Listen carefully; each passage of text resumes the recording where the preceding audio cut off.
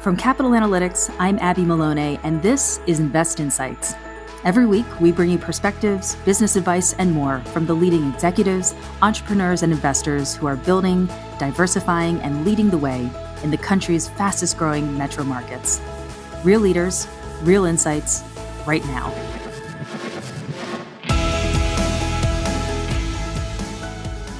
Welcome to Invest Insights. I'm Abby Maloney. I'm joined today by Rafael Clemente, the Executive Director for the West Palm Beach Downtown Development Authority. Rafael, thank you for joining me again.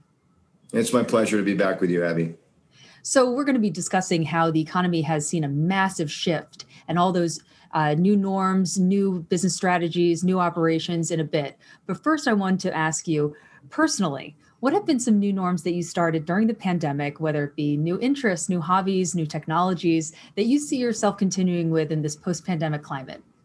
Well, personally, the first one was forcing myself just to take a timeout, a mental timeout. You know, there was so much stress and anxiety through the pandemic, and anytime you would turn on the news or the TV or open the paper or open your email inbox for that matter, it was just, overwhelmingly negative stuff. And I felt like it was just, I found myself being constantly looking back, like, what's the latest? What's the news? And I told myself, put it down, step away, take that 15 or 20 minute time out and just, whether that's go for a walk, meditate, stretch, something, disconnect. And I've continued to do that. And it certainly has helped me stay focused on, the important things and the things that are good.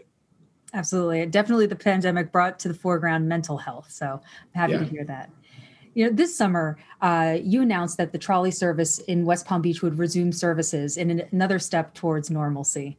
How does access to mobility options, like the free trolley service, help to promote more equitable community in West Palm Beach? So yes, the trolley came back, and it was a shockingly welcomed, return. There were people applauding as the trolley went by to see it back. It was like the sign that we are okay. We're coming, starting to be okay again. But in terms of equity, mobility and public transportation are critical to urban development. They're baked into, what an urban district needs to function properly. From an equity perspective, yes, many people get downtown without their use of their private vehicle. Some of them increasingly by choice, but many people that access downtown for many reasons. It's their place of work. They have to come do business here. Don't own or operate a motor vehicle. So having mobility options to get here and to get around the district are very important to be sure that we are providing, equitable access. And we want to increase that. We want to improve upon that. Over the last year and a half, the DDA spearheaded a variety of initiatives, including a funding program to help businesses offset their losses, a grant program, as well as helping businesses pivot to use outdoor spaces. Emerging from the pandemic, which of these initiatives remains in place and why? And what help are businesses seeking in the current environment? Well, we did a number of things. So that was some of them. We are just wrapping up our rental assistance grant program. The last batch of those applications, the last check or two is going out, and we're still seeing impacts. For example, our downtown West Palm Beach is the center of government for our county. So what would typically be jurors coming downtown for the jury pool are not here right now, and they haven't been. Right. So the businesses that benefited from having that population downtown haven't yet seen them come back. So the impacts are still being felt. But the program that I think is going to last is what we call Dining on the Spot, which was a program that we've created and funded in conjunction with the business community and the city of West Palm Beach to greatly expand rapidly in response to COVID outdoor dining throughout our downtown district. Many blocks, a few dozen businesses participated with that and benefited from it. And what we realized was that we could do a much better job of utilizing public spaces in downtown to accommodate people and business. And we are working hand in hand with the city right now to amend the code to allow much of what was done to respond to COVID to continue just as a normal course of business. Inevitably, an active street and a vibrant street brings more people. People it's human nature. People want to be around other people. And we realized that through the pandemic more than ever. And we are looking forward to formalizing those changes into code amendments that will allow the businesses to keep doing it. Well, speaking of people wanting to be around people, with the rapid in-migration of new businesses and new people to the state of Florida, specifically to South Florida and predominantly from the Northeast, what is being done and what more needs to be done to keep the growth of West Palm Beach sustainable for the long-term future?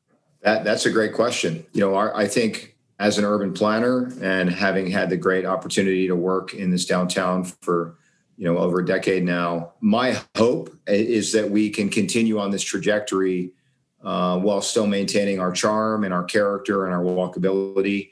I think that's one of the things that makes downtown West Palm Beach an attractive place for all this investment. I will say, in terms of the programs that the DDA administers, it's keeping up with this growth is certainly our top priority. Keeping downtown clean, keeping our, the programs that we have that are public realm maintenance and improvement, beautification, expanding them in step with the private investment here. I always like to say that the public sector has to be in step with, and if ideally a step ahead of private investment. That's very challenging in a cycle like this one, but that's a big focus for us. And also doing what we can do to sort of manage or mitigate this rapid growth, the impact of this rapid growth on our residential population. We have a close to 10,000 residents in downtown, and for a mid-sized downtown, that's pretty populous. And it's a neighborhood as much as it is a business district, and we play that role too. How do we manage that quality of life along with the business development? But things are going in the right direction, very much so, and I feel like the silver lining, if there is a silver lining of the past year, it is definitely that West Palm Beach has been discovered as a great place to invest and start a business. And as we find ourselves in this new landscape that you're describing, what's next for the West Palm Beach Downtown Development Authority? We are focusing more and more on the quality of the public space. That's always been at the forefront of our programs, but increasingly we are seeing that is one of the best roles we can play, is to really make sure that our public spaces are attractive, inviting, welcoming, safe, and aesthetically appealing. Once you get beyond the basics, competing for those additional dollars and making sure that the quality of life of the place is good as it can be, the public realm is the way that happens. That's the best way a public entity can influence what's happening in their place. And we are very strongly focused on that. Other than that, pet projects for mine. I'd love to bring bike share back to West Palm. I'd love to expand our trolley service. Those are fun. Those are projects that get me fun and excited. Public art, very high on my list. But yeah, excellent. Trying to capture as much good as we can. Definitely. Well, thank you again. That's Rafael Clemente, the Executive Director of the West Palm Beach Downtown Development Authority. Rafael, thank you again. You have been listening to Invest Insights. Be sure to follow, rate, and review this podcast to hear more. I'm Abby Malone. Thank you for tuning in.